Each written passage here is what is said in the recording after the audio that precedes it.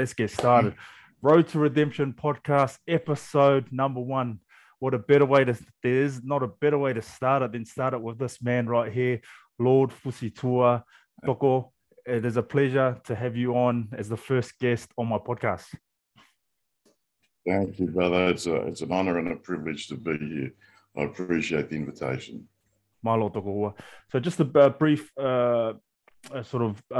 introduction on the Toko of what I've sort of found online about you. A former MP of Tonga, a Bitcoin advocate, chairman of GoPack. You died twice, Toko, and you resurrected and you come back. So if you want to speak on that sort of story of redemption, the Road to Redemption podcast is about inspiring and empowering people. And I'm sure this man is going to bring you some stories of redemption, and I'm sure he's here to inspire and empower our listeners and viewers. So just the first to kick it off, Toko, can you give us a sort of a background on your backstory, how you sort of grew up, a bit on the Bitcoin, and the floor is yours, Toko. Yep. Oh, yes. Thank you, brother. Again, it's an honor and a privilege to be here, man. I just want to say thank you for the opportunity to be here and to connect with your audience. That's awesome. And I love your work. I love your heart for our community. And I just bow forward to everything you do, brother. So me, I was born and raised in Canberra, in Australia. My parents were in Canberra in the 1960s to go to grad school at ANU. And while they were at grad school, mum fell pregnant and they ended up settling in Canberra. So they brought mum brought all her siblings over, all her brothers and sisters. I'm not sure if you're old enough to remember a rugby league player named Albert Fullervai, played for the Canberra Raiders with Ruben Wiki and Mel Meninga. Okay. That's my first cousin, so one of my mother's siblings' kids. So she brought all her siblings over, got them settled in Canberra and began a life for themselves. We were there. I was born there, grew up there. But because my father was the heir to the title that I now hold, when his father passed, we had to move back to Tonga in 1981. So Dad went back, took up the title, the estate and all the responsibilities of caring for the people and for the land. Went back to Tonga. Couldn't speak a word of Tongan, so the kids made mad fun of me. Yeah, of course. While I was there.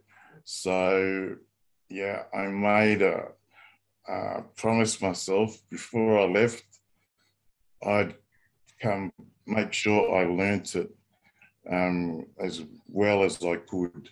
So, I ended up coming top in the Tongan subject for my entire time in high school, because I just studied and studied it.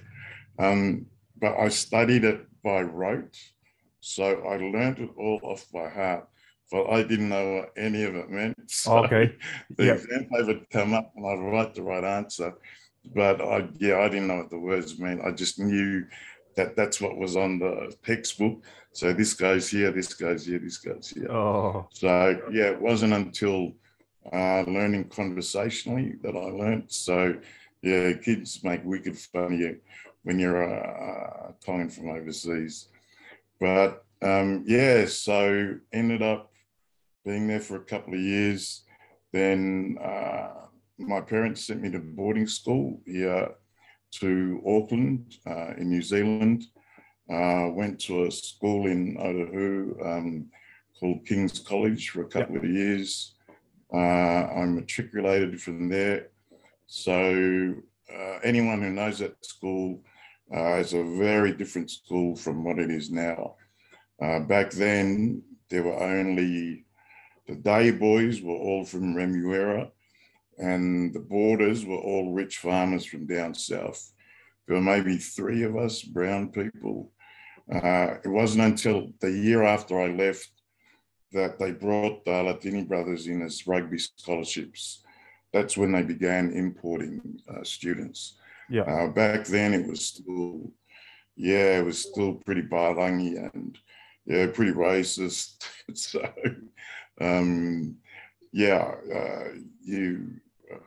I felt that more in New Zealand than I did in Australia, I think, because there wasn't yet a large population of us in Australia. We just sort of blended in. But because there's a large population of islanders in New Zealand, then there's a stereotype that Barangis make of us and a certain way they are towards us, etc. But that was good. It was an eye-opening lesson for me. Then I went on from King's to go back to Canberra to ANU to go to university. So I went to ANU, the University of the South Pacific, and ANU. I did all my degrees at those 2 places. So finished up in 99 and got admitted to the High Court of Australia then, and then been a barrister ever since. Okay. So barrister by career. I began as my specialty is intellectual property and banking and finance law, but I began as a criminal prosecutor and sort of in prosecution for a while, and then I went into administration and worked for the ministry, sort of running the courts and stuff for a bit. Became Deputy Secretary of the Ministry of Justice. And then I ended up going into private practice for a satellite company. So a company called Tongasat, which was owned by Princess Bilalevu, which is the company that leased satellite slots in space on behalf of the Tongan government to other countries, companies. So it's a very lucrative business. It got a lot of money for Tonga, for the government, for the country. And it was a great experience for me because telecommunications law is one of the areas that I specialised in. Then from there, was there for nearly a decade, then went into private practice. So into corporate law and worked as a corporate attorney pretty much up until nearly about a decade ago when my father passed. So when my father passed, the same thing happened to me that happened to him. I inherited the title and the estate and all the responsibilities and duties that go along with it. So my father was, excuse me, he was the sitting Lord Member of Parliament at the time for the island group that we're from, the Newers. It's the furthest north in Tonga. It's actually closer to Samoa and Fiji. So if you turn your AM radio on our island, you'll get up here, but you won't get Ngualafa because it's closer to up here. How far away we are.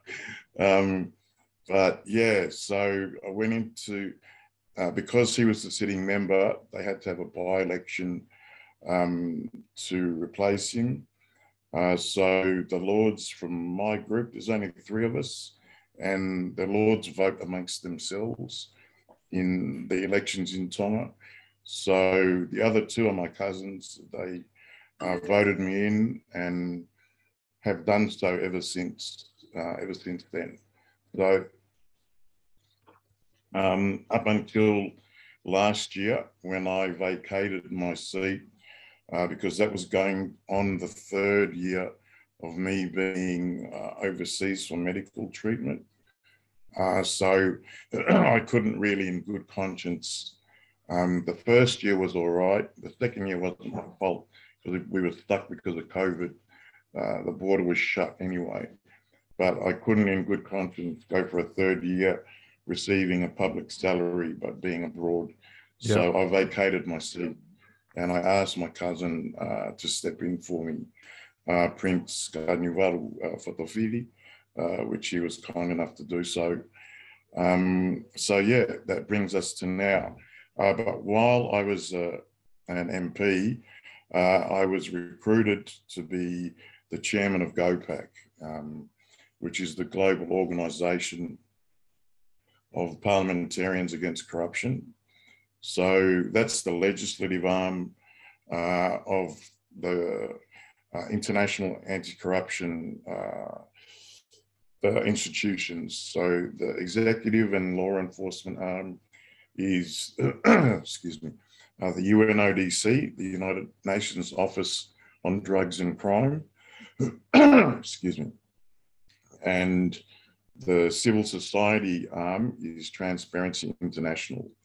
So what we do is we go and help set up anti-corruption commissions in countries that need them, set up the anti-corruption committee in Parliament to oversee the commission.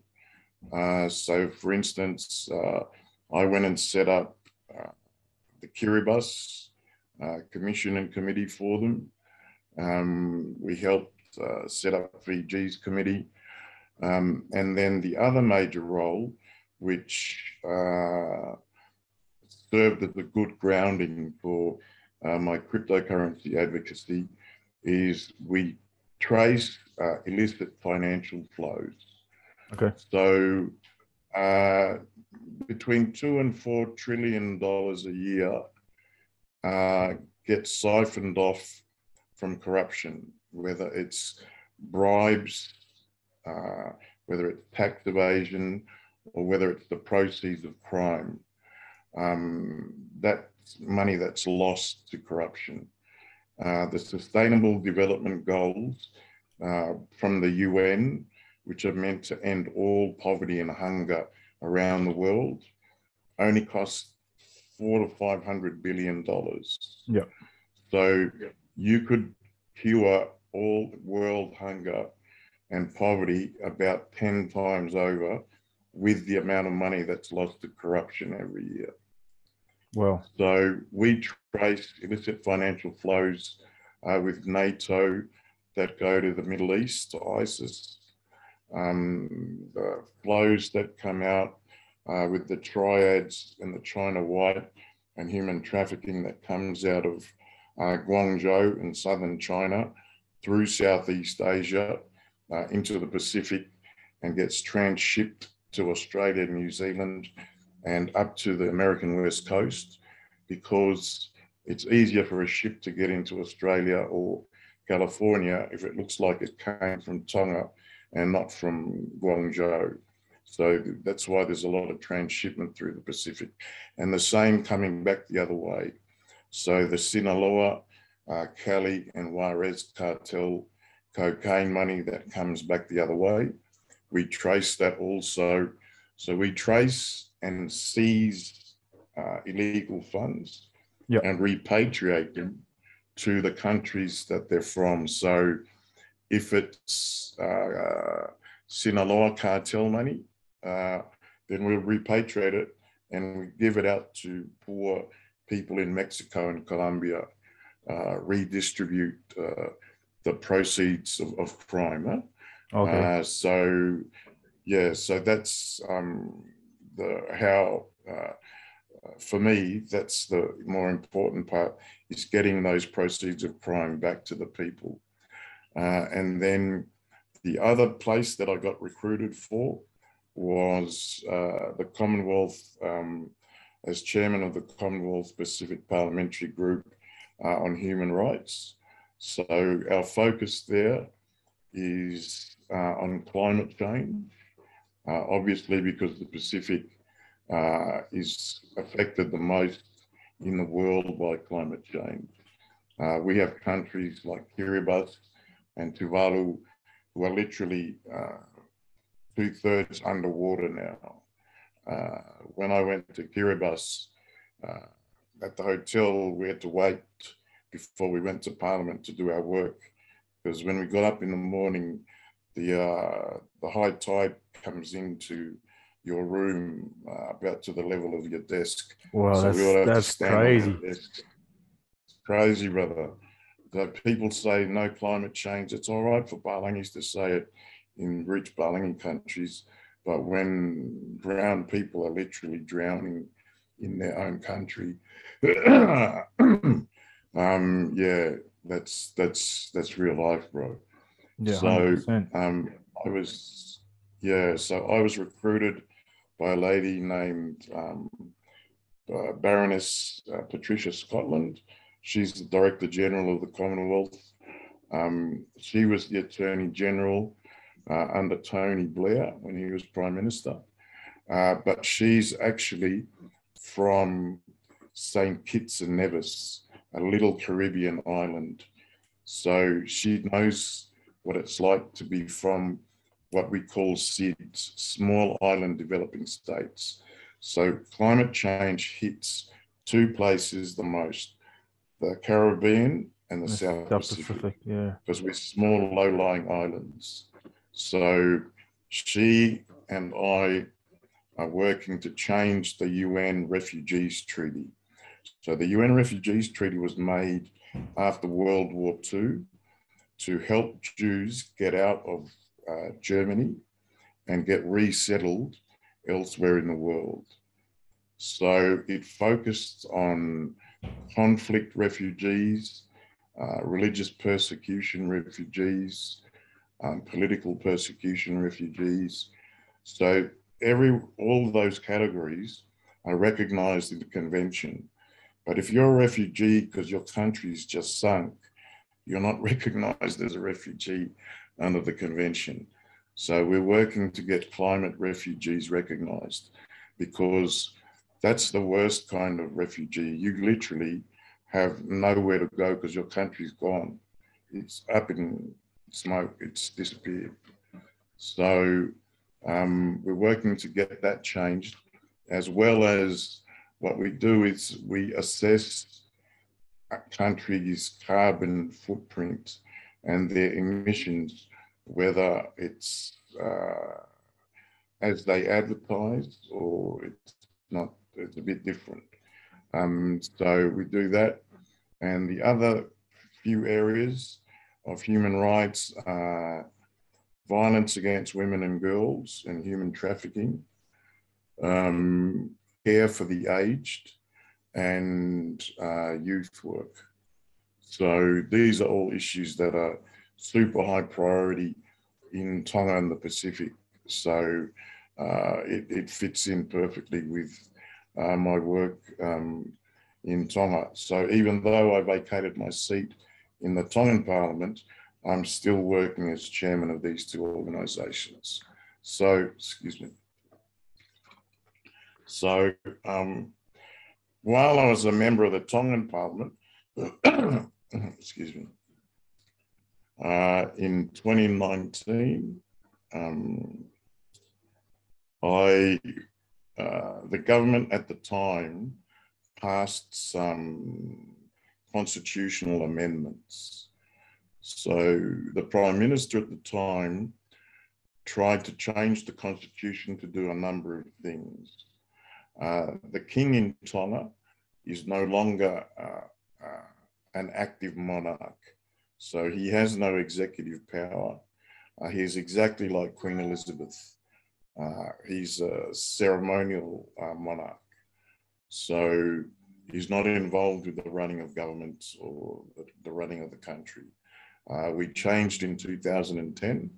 The king at the time, His Majesty King George V, he's the only king since the Roman Empire, literally, 2,500, 3,000 years, to just wake up one day and go, you know what, I'm going to have a democracy and let everyone do what they really. Wow. No absolute king since the Roman Empire has voluntarily given up his power, just voluntarily. So he decided we're going to be a full democracy. So he made the government of that day draw up the legislation, draw up the constitutional amendments, and they changed the constitution, and they made him a figurehead and made the prime minister the boss of the country, who was elected by the people. And this was in 2010, did you say, Toko? 2010, that's right. So we're about a decade into full democracy. So we're still a young democracy. So the first prime minister went along with it, 2010, 2014. The prime minister in 2014, he was still prime minister in 2019. He wanted to remove the powers that were left with the king. So we deliberately left a number of powers with the king for a particular reason. So because the king wasn't part of running the country anymore, he's like Queen Elizabeth. He's the only non-political person in the Constitution.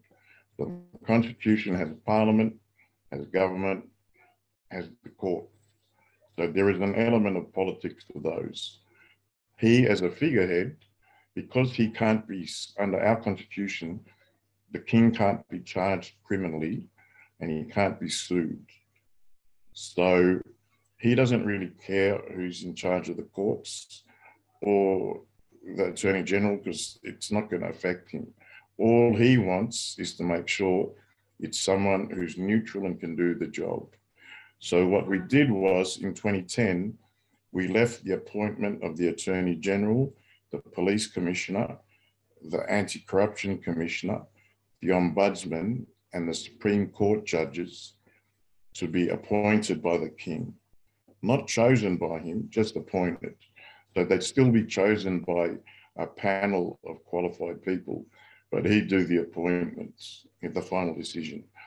The reason for doing that is so that no prime minister could come in and use those positions as his lackeys. Yeah. So we wouldn't be a banana republic and have a PM come in and he'll force the Attorney General to charge all his political opponents and make the judges decide against all his opponents. So effectively to keep himself in power. So in 2019, the Prime Minister that day did exactly that. He tried to change the Constitution to remove those authorities from the King and give them to himself, and to take the power of the Speaker of Parliament and the Chief Justice of the Supreme Court and give them to his government. So, yeah, that's anti-constitutional. So I got up in Parliament and went, whoa, you can't do this. This is contrary to the Constitution. So I argued that because, strictly speaking, under our Parliament rules, every law has to go to the public for 2 weeks of public consultation. Yeah. But by practice, because not every law is a constitutional amendment, some laws are just petrol's going to be $1.20 this year instead of $1.10. So those you just go straight through. So as a matter of convention and practice, those go straight through. But I argued if we're going to make such a fundamental change, this has to go to public consultation to see what the public say, because we don't have referendum legislation, so we couldn't hold a referendum like you would in Australia and New Zealand when you make really significant changes. So this is the closest we could have to a referendum. So I had to travel around the country from village to village and go 4 hours in the morning, 4 hours at night, and explain the laws to every person in the country. And then not tell them that to be for or against it. I just said, this is the current law. This is the new law. This is what it does. You choose if you accept it or not. And the country, 90% said, because the government had kept coming on media and saying, no, they're lying. We're not taking the king's powers. We're not getting the powers for ourselves. And then when I showed them the laws, because I put them up on a big screen and go, these are the two laws. You tell me which is which. Yeah, yeah. Does it look like they're doing it?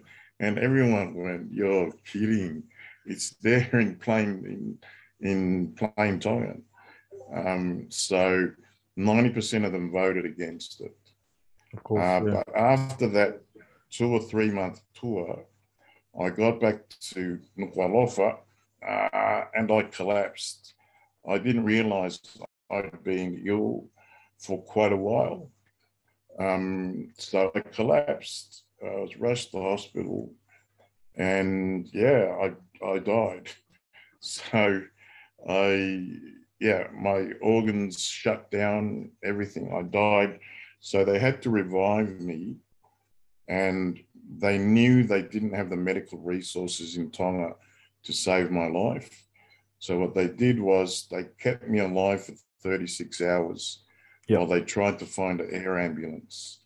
So they went Auckland, none, Sydney, none, Brisbane found one.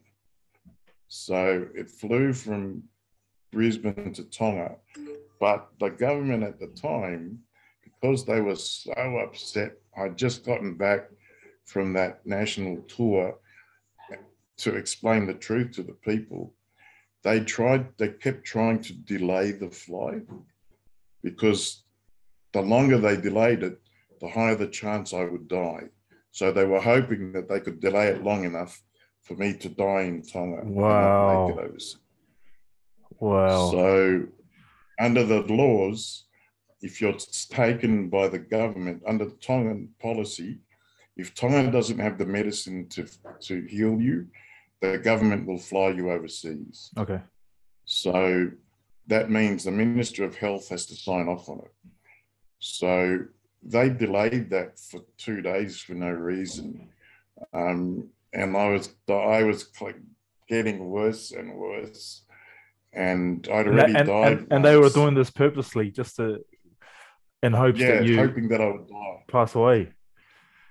Wow. Yeah.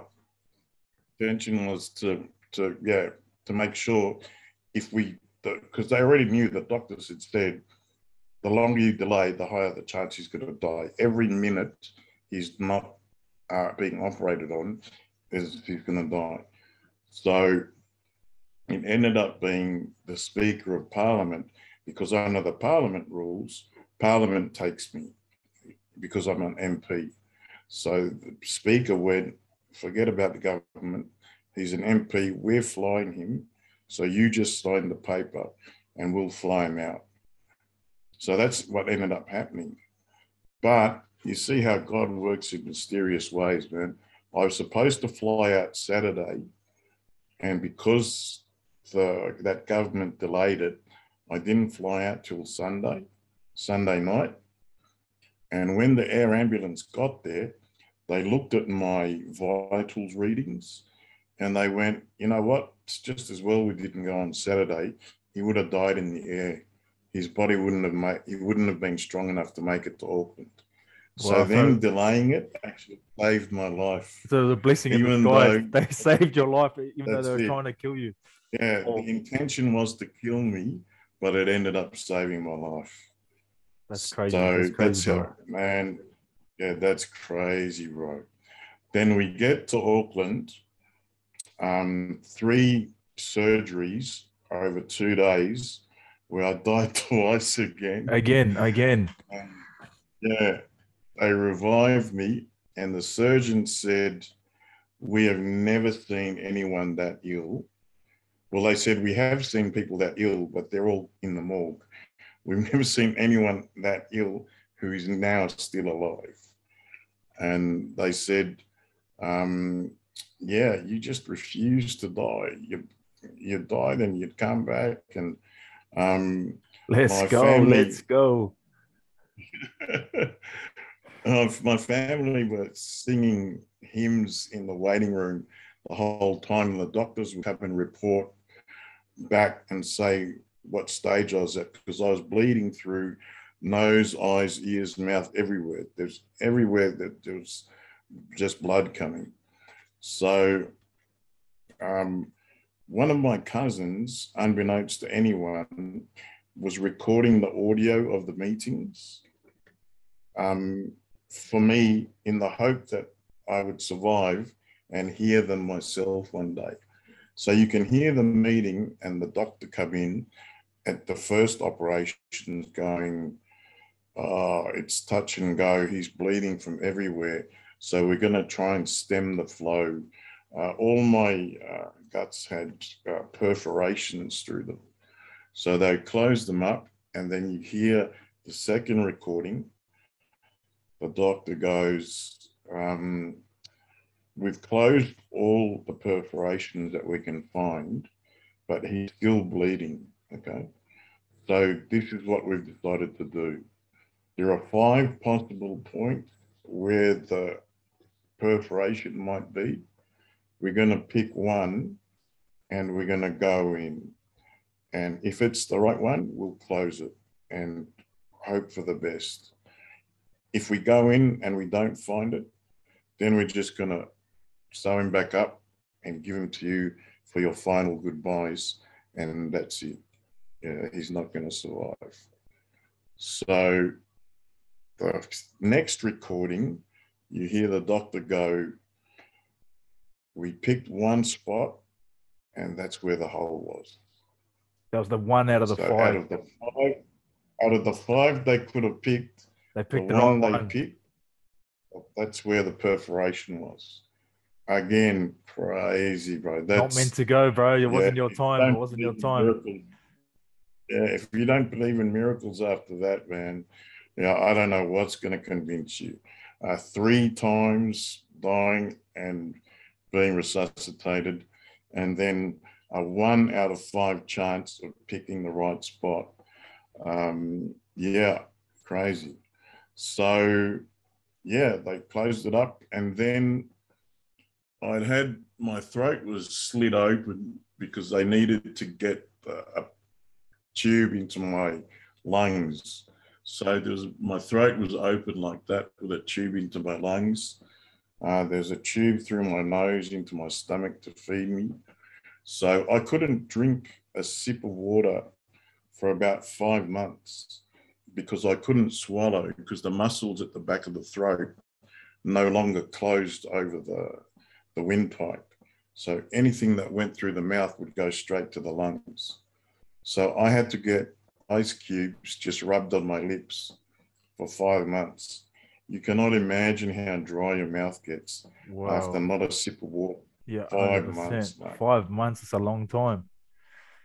Yeah, and I was in hospital for about 8 or 9 months. So I had to learn to breathe on my own again. I had to learn to swallow again. I had to learn to speak again because my vocal cords were gone when they slashed my throat. So, yeah, that was a long time. So I wasn't even strong enough to hold up, say, a phone and press it, play a game or something. So all I could really do was just lie there with the screen to my face and with the thumb scroll and basically just read. Yeah. So it was then that I got back into Bitcoin. I'd been introduced to Bitcoin in 2013 by a cousin of mine. We were both computer nerds as kids, and we taught ourselves to program code in BASIC, an old computer language. If anyone remembers BASIC, then yeah, that will tell me your age. This computer language predates floppy disks. There weren't floppy disks then. So we're taking it right back. This is old school. Way back. Way 1980. back. Wow. 1980s when I first got my first computer. So there was no operating system.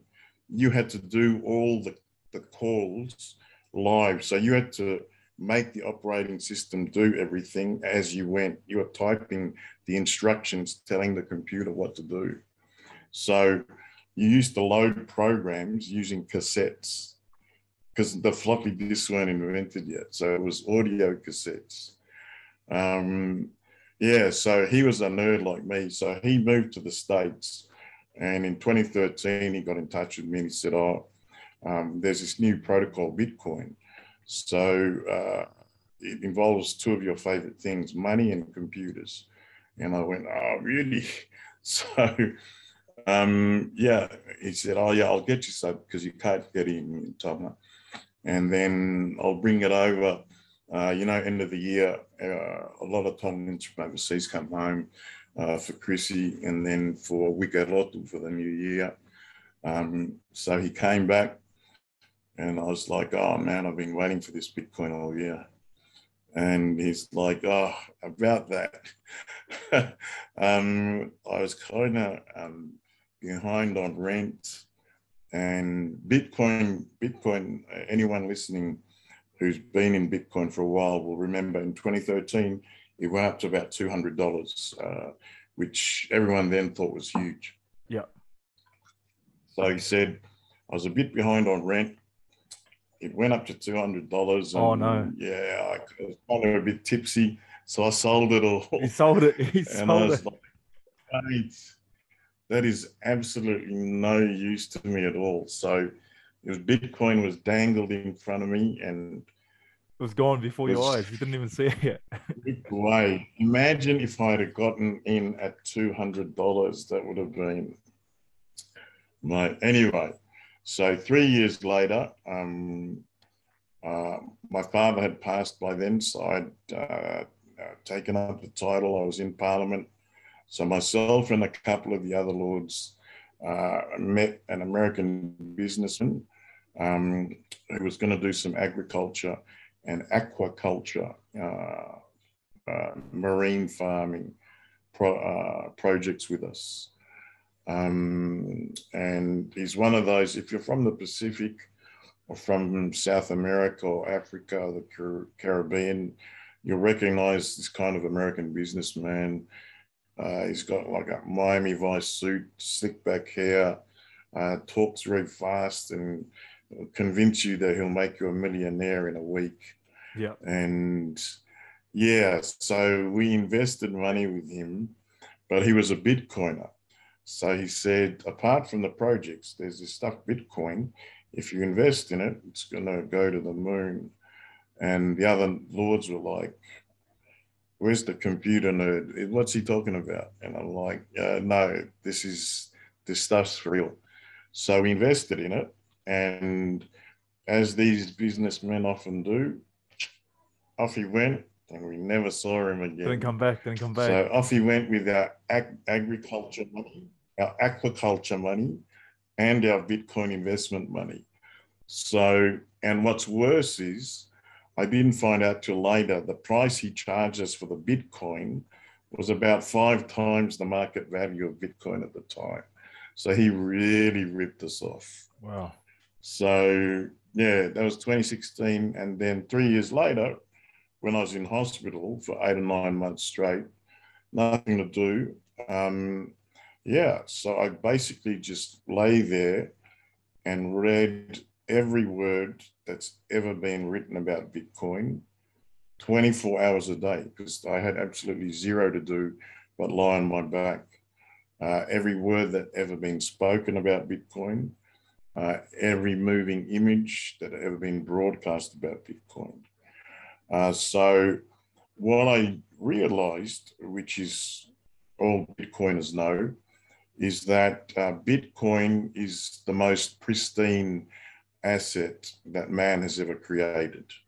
So pristine in the sense that it has inherent scarcity. So it has scarcity built into it because Bitcoin is computer code. You can code it so that there'll only be a certain amount and there'll never be any more. So unlike gold, gold is scarce, but people are mining for gold every day. So they're finding new gold every day. Yeah. Bitcoin, there's only going to be 21 million and that's it. That's it. Doesn't matter what you do, there'll only be 21 million. So it discovered digital scarcity, which you can only do once. And secondly, it was a decentralized distributed ledger, a decentralized network and a distributed ledger, which meant that you removed all central elite concentrated control over money, and you democratized it by giving it to all the users, yeah, the power over the money. And then the distribution of the money, you, instead of being centralized with elite commercial banks, you distributed that to the users as well, because it's peer-to-peer. They just send it between each other. They're just everyone's giving their power back to use their own money. That's right. So exactly.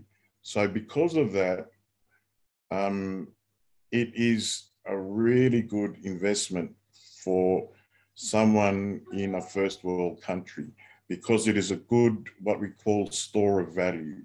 So gold is a store of value.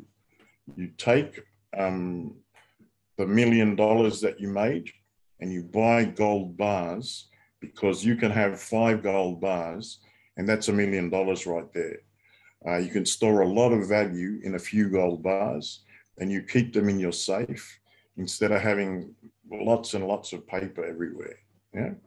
So Bitcoin is an even more effective store of value than gold. Yeah. That's why it's a sound investment for someone in a metropolitan market.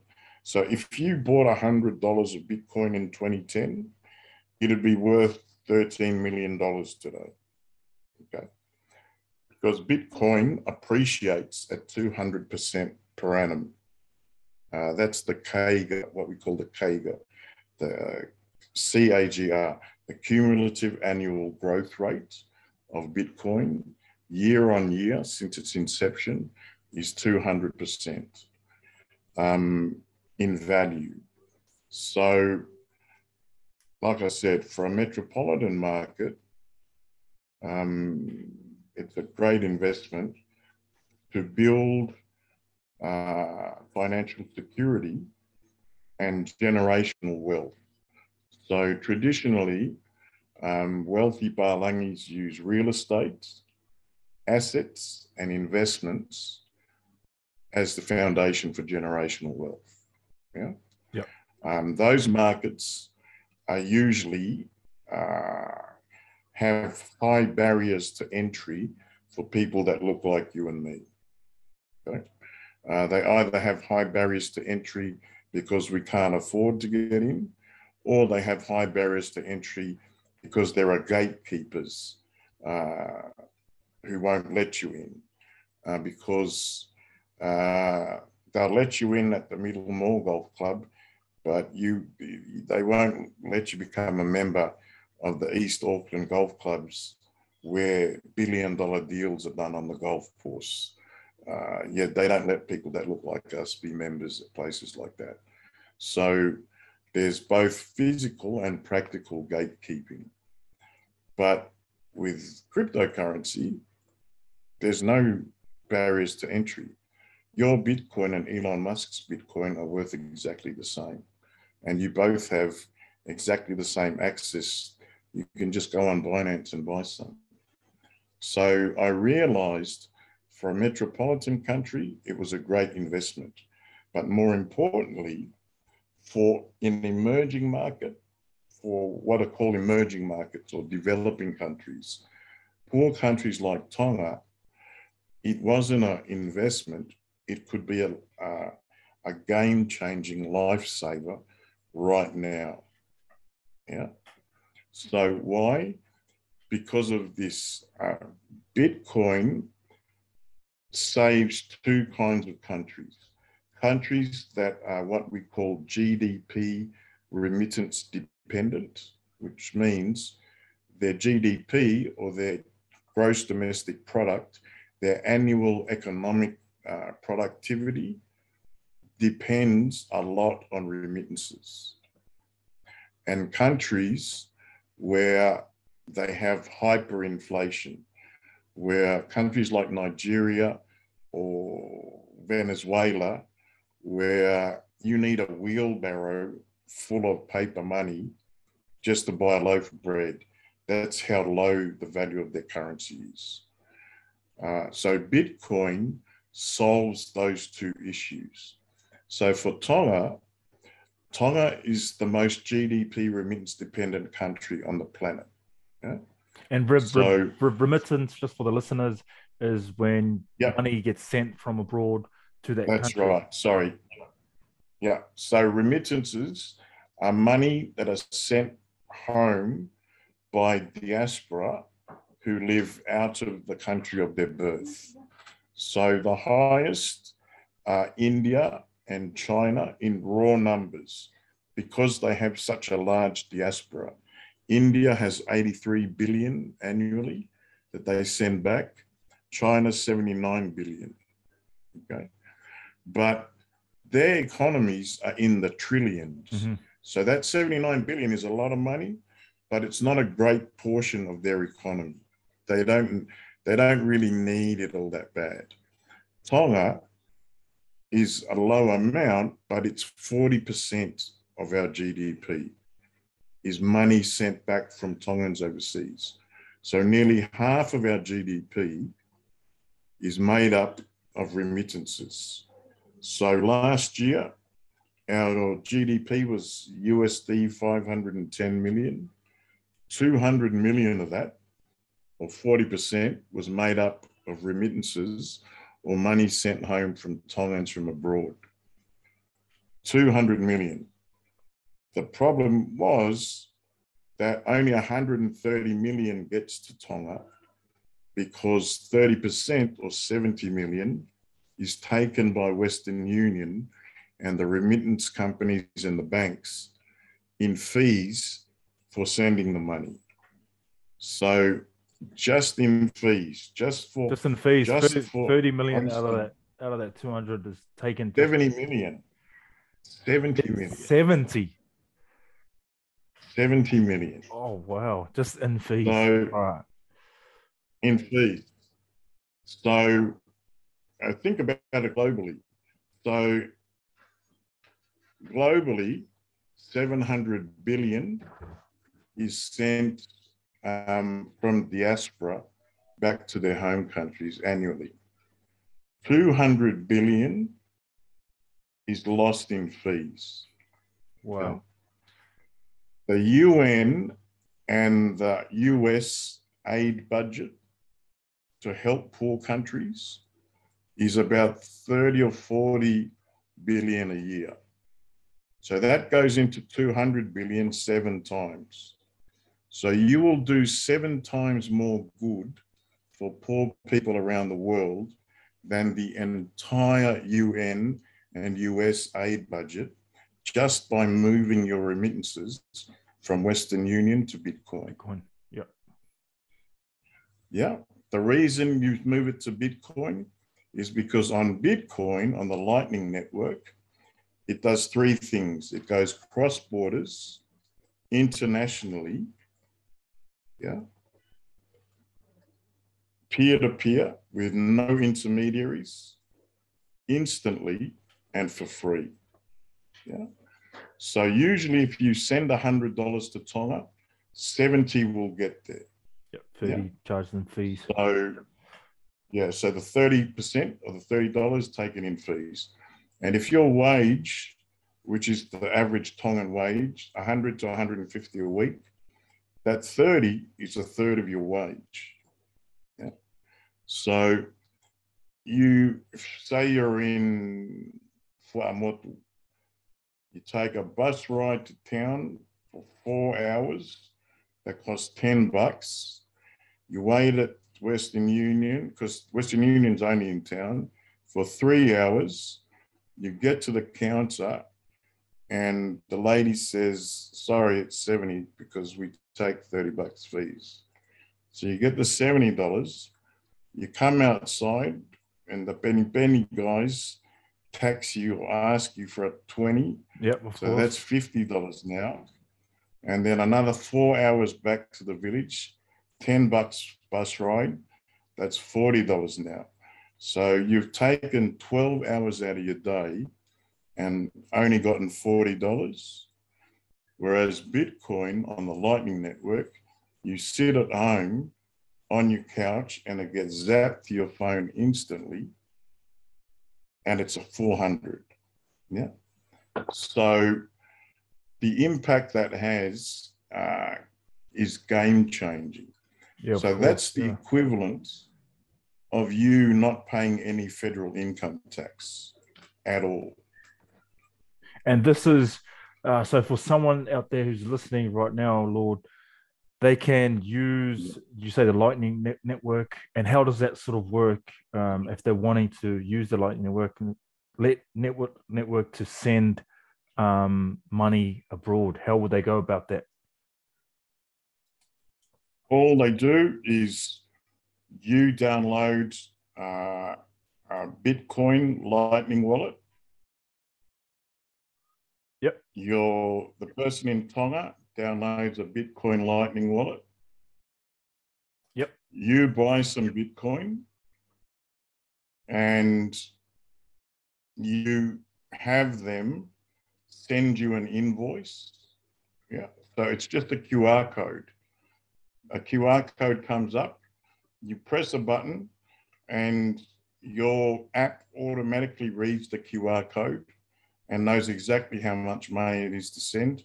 You press the button, and in under a second, it's in Tonga. So we've done tests on FaceTime where the person receiving the money is in America and I'm here. And when I hit send, it's come up as received on their phone before my phone says sent. That's how quick Damn. Lightning is. Because for the computer nerds out there like me, Lightning is effectively a TCP/IP handshake that's left open. So Lightning is between two nodes. When you usually do a Bitcoin transaction, two nodes open up and they have a transaction with one another. And then that transaction has to be written to the blockchain. And then it has to be broadcast through the entire Bitcoin network. And then you have to wait for a number of confirmations to come in. So you have to wait for Bitcoin miners to validate your transactions. With Bitcoin on Lightning, those two nodes, they don't write the transaction to the blockchain. They just open a channel with each other, and it's like an abacus. You just slide beads of value back and forth frictionlessly between each other. So that's why it's instant. And can these people, when they do receive the Bitcoin, so how would they use it in the shops? Would they have to use it in shops to buy physical items if that shop accepts Bitcoin? Is that how that works? Yeah. Or? So there's a couple of ways. In Tonga, I'm not sure most people know. So Tonga is 5% ethnically Chinese now. 5% of our population are actually Chinese. So since the late 90s, when Hong Kong went back to China, there's been an influx of Hong Kong merchants wanting to get their money out of China. They began coming to Tonga then. And then in the early 2000s, southern China, Guangzhou, there was another sort of migration wave. So the significance of that is that Chinese entirely dominate the Tongan retail sector now. You will not find any ethnically Tongan-owned shops, wharekoloas anymore, anywhere. Every wharekoloa in the country or store is Chinese-owned now, primarily because they have ethnic connections to China, which means business connections to China. Mm-hmm. And they have access to bulk cheap goods that our merchants just don't have, and they can't compete with those prices. So around the early mid-2000s, they began undercutting our Tongan merchants until eventually there were no more Tongan wharekolo. So in China, Chinese people transact digitally using an app called WeChat. So if anyone's used Twitter now, they'll see there's a tips function where you can tip people on Twitter. So Twitter is trying to copy WeChat.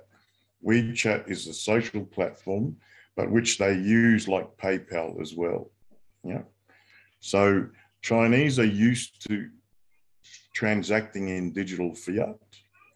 So some of those stores will accept Bitcoin, because they already know about Bitcoin and they know how valuable it is, and they're quite happy to take your Bitcoin off you because they'll assume that as a Tongan, you have no idea how valuable that Bitcoin is.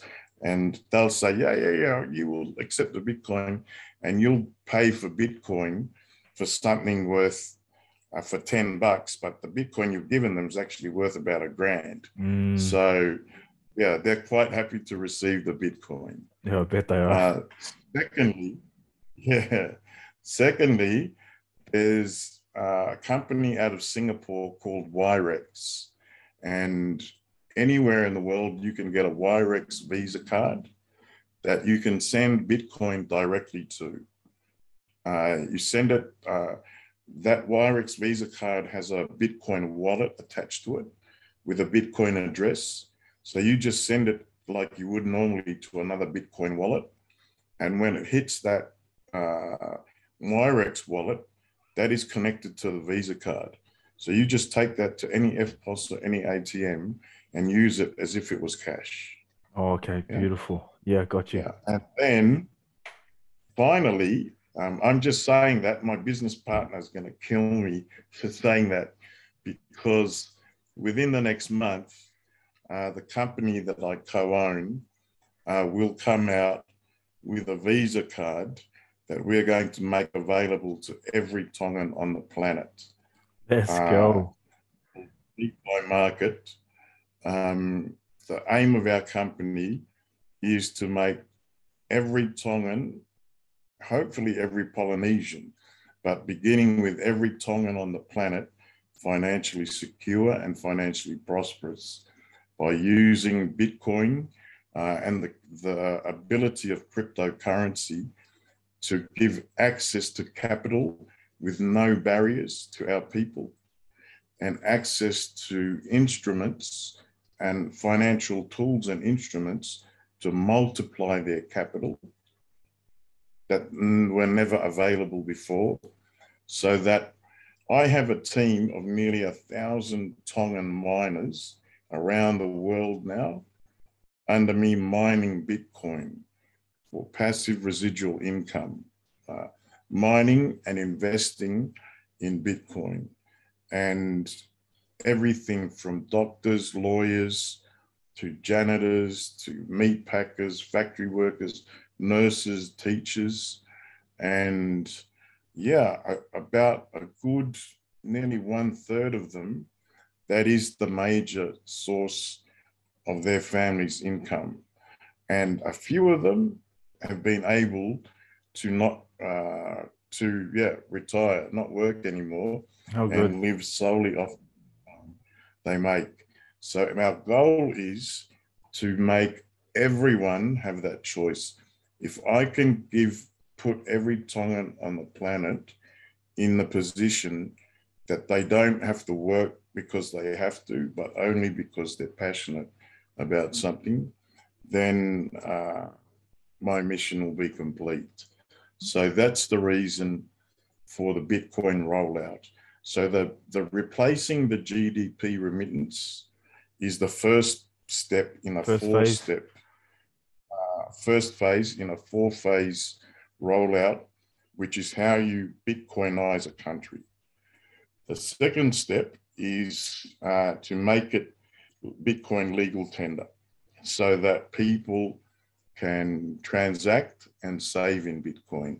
Because now that you're getting the 30% extra that you used to lose to Western Union, you can use that. Obviously, everyone's going to spend it to increase their standard of living.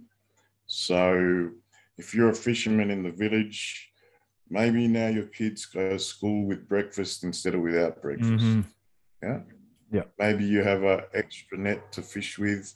Maybe you can afford to pay the guy with the plow an extra day if you're a farmer, so you've got more crops. So yeah, that's natural. Everyone's going to want to spend to increase their standard of living. And what happens in emerging markets like ours, emerging markets is the new buzzword for developing countries or poorer countries, is we don't have a large manufacturing base or a large professional base. So we don't have a lot of people paying income tax. So because we have a largely informal economy, countries like ours impose a consumption tax, so a GST, so that everybody has to pay tax. Because if you're a fisherman from a village, you don't own a car and you never fly overseas, so you don't need a driver's license or a passport. That means you can't get a bank account. That means you most likely don't pay formal taxes. But if there's a consumption tax on everything you buy, then you still have to pay tax as a fisherman because you still got to buy stuff. So what happens when everyone's income goes up by 30%, that 15% that the government charges, that gets a 30% capital injection of new money that wasn't there before.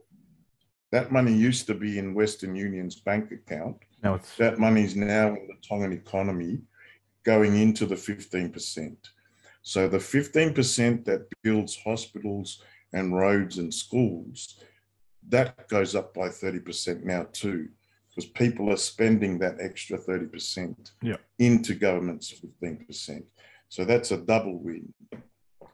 And then the third win is eventually the fisherman in the village is going to go, you know what? I got by on the $70. It was hand to mouth, admittedly, but I got by. So what about if I budget and get by on the $70, then the $30, not for the first time in his life, but for the first time in any generation in his lineage, he can afford to have savings. Yeah? That's a beautiful thing. Savings are the foundation of generational wealth. Yeah. So first time in any generation in his family can have savings. But the kicker is you're not saving in fiat paper money, which loses value at 5% per annum because of inflation. You're saving in Bitcoin, which increases in value by 200% per annum. So your $100 this year is worth $200 next year and $400 the year after that. So the more you save and the longer you hold it, the more it's going to be worth in the long run. So you get a triple win just out of sending it in Bitcoin instead of fiat, Western Union. On that note, Tokoa, sorry to cut you off. The kids are crying in the background. I can hear them crying. So. Oh man, sorry. I always tell everyone, you got to remember, I'm a barrister and a politician, so I'll just keep talking and talking. You just keep on talking until you go. Stop. That's all good, bro. I just want to thank you for taking time out of your busy day. We can go like you said, we can go on, and I'm sure we'll do more episodes. I just want to thank you, Doko, for sharing your knowledge and your story as well. It's so empowering and inspiring, and Pleasure. I'm sure our listeners will get a lot of value from hearing this podcast. But also, I just want to acknowledge you and commend you on. I always see you online, always pushing and promoting and encouraging and supporting people of Polynesian background, and anyone, especially on the Discord and Chilling as Fugs. I always hear you just dropping dimes for free. So I just want to thank you for that. Waitakoa. Yeah, my pleasure, brother. You know, just like you, man, we chip in where we're able to and just hope it gives value to our people somehow. 100%. All right. On that note, Tokoua, you have a good evening up there in Auckland. I'm sure we'll keep in touch. If you're watching through YouTube, don't forget to subscribe. Let me know your thoughts and comment.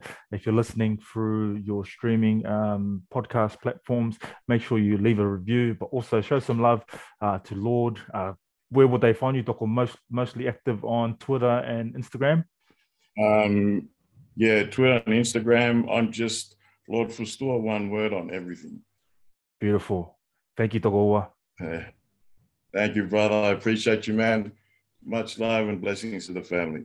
Likewise, Toko.